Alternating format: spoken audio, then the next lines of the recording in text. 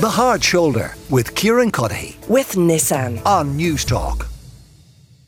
And if you're standing waiting on a bus that hasn't arrived, do let us know, because apparently Dublin Bus says that that is an almost impossible rarity. 98% excellence in their real-time passenger information. That's according to testimony given today to the Oireachtas Transport Committee. They did, however, apologise for issues that they said were below their normal standards in the past couple of months. The committee has been examining the provision of bus services in Dublin amid concern about delays for commuters and the accuracy of real-time passenger information.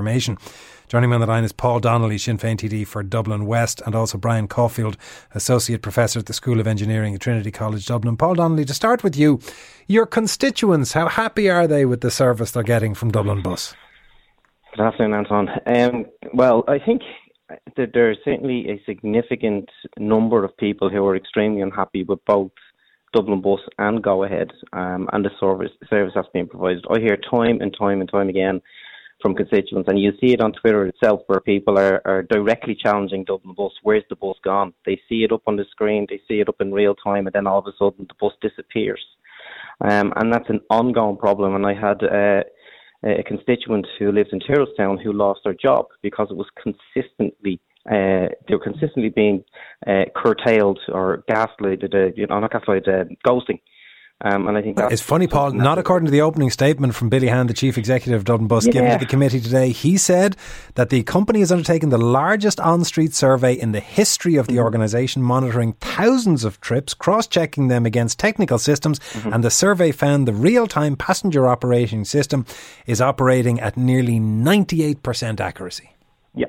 Well, I've had a bus driver themselves who've been on to me and who've said that one way that they get around this, and I'm not saying that this is what Dublin Bus do, but certainly an issue in relation to Go Ahead, is that they are told if the bus is late, then they're due to start on the next route, then they miss 3 or 4 stops to catch up. So they're technically not correct when they do their full route, but they will drive past people. And I've heard this time again, I'm sure you've heard this, where a bus will just mysteriously drive past 3 or 4 bus stops. It'll catch up on the 3rd or 4th bus stop, and now it's on time again. So I think there is some issues, most definitely, in relation to what Dublin Bus are saying today and the reality of what people see on the ground. Well, Brian Caulfield, you might be able to explain this, given that you're a professor at the School of Engineering. How is it that a real-time passenger information system can have you stand at a bus stop where there are, let's say, 12 stops before you, and it can say, well, the bus is 8 minutes away, 9 minutes away, 7 minutes away, 6 minutes away, bus has disappeared? How is that possible if it's been tracking it in real time? It does track the buses in real time. These ghost buses, the issues around that, I think some of the issues were that the buses had never departed, and the real-time system that Dublin operates is based upon historical data and real-time data. So a bus that may never left the depot because of staffing reasons or whatever it was programmed into the system. It showed up on stops, but the bus was never there. So it is what we were calling ghost buses a month ago.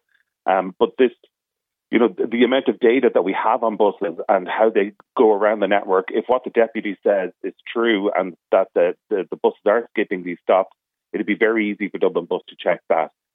But from a consumer point of view, Brian, it is actually much better not to know. At least if you were just standing there waiting on the off chance of a bus, but being told by a system, you're all right, you have 4 minutes, only to be then told, well, now you've got 15 or 20 to the next one.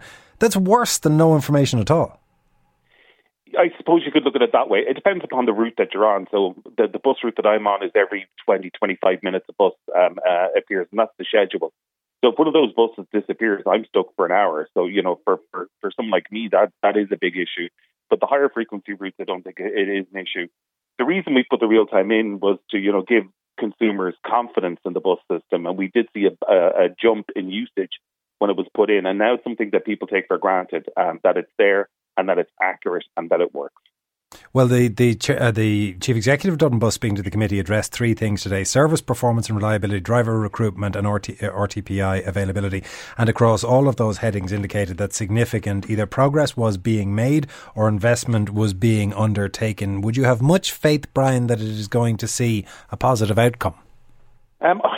I suppose we have to have faith in it. If we're going to expand our public transport offering in the city over the next decade, it is bus, it's not rail, because that's all we'll be able to deliver. I'd like to see the data. I'd like to see the numbers that they surveyed for that RTBI and to see how accurate it is.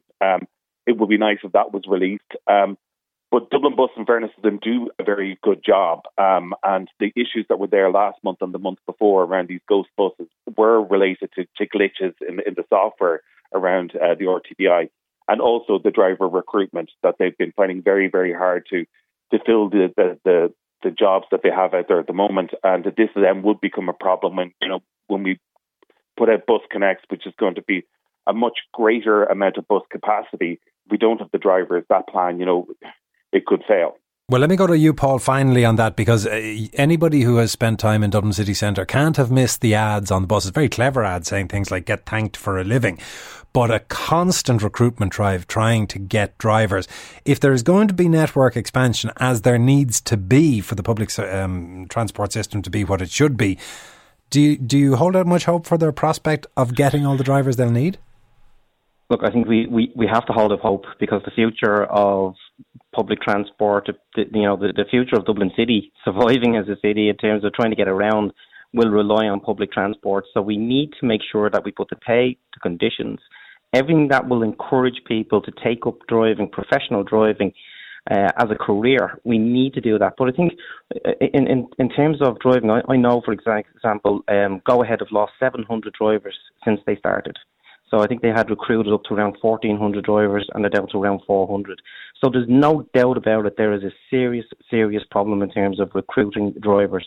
And the only way that you will make it attractive is if you make the pay and the conditions for the drivers, the workers themselves, attractive enough to take them away from other and encourage them into the public transport system.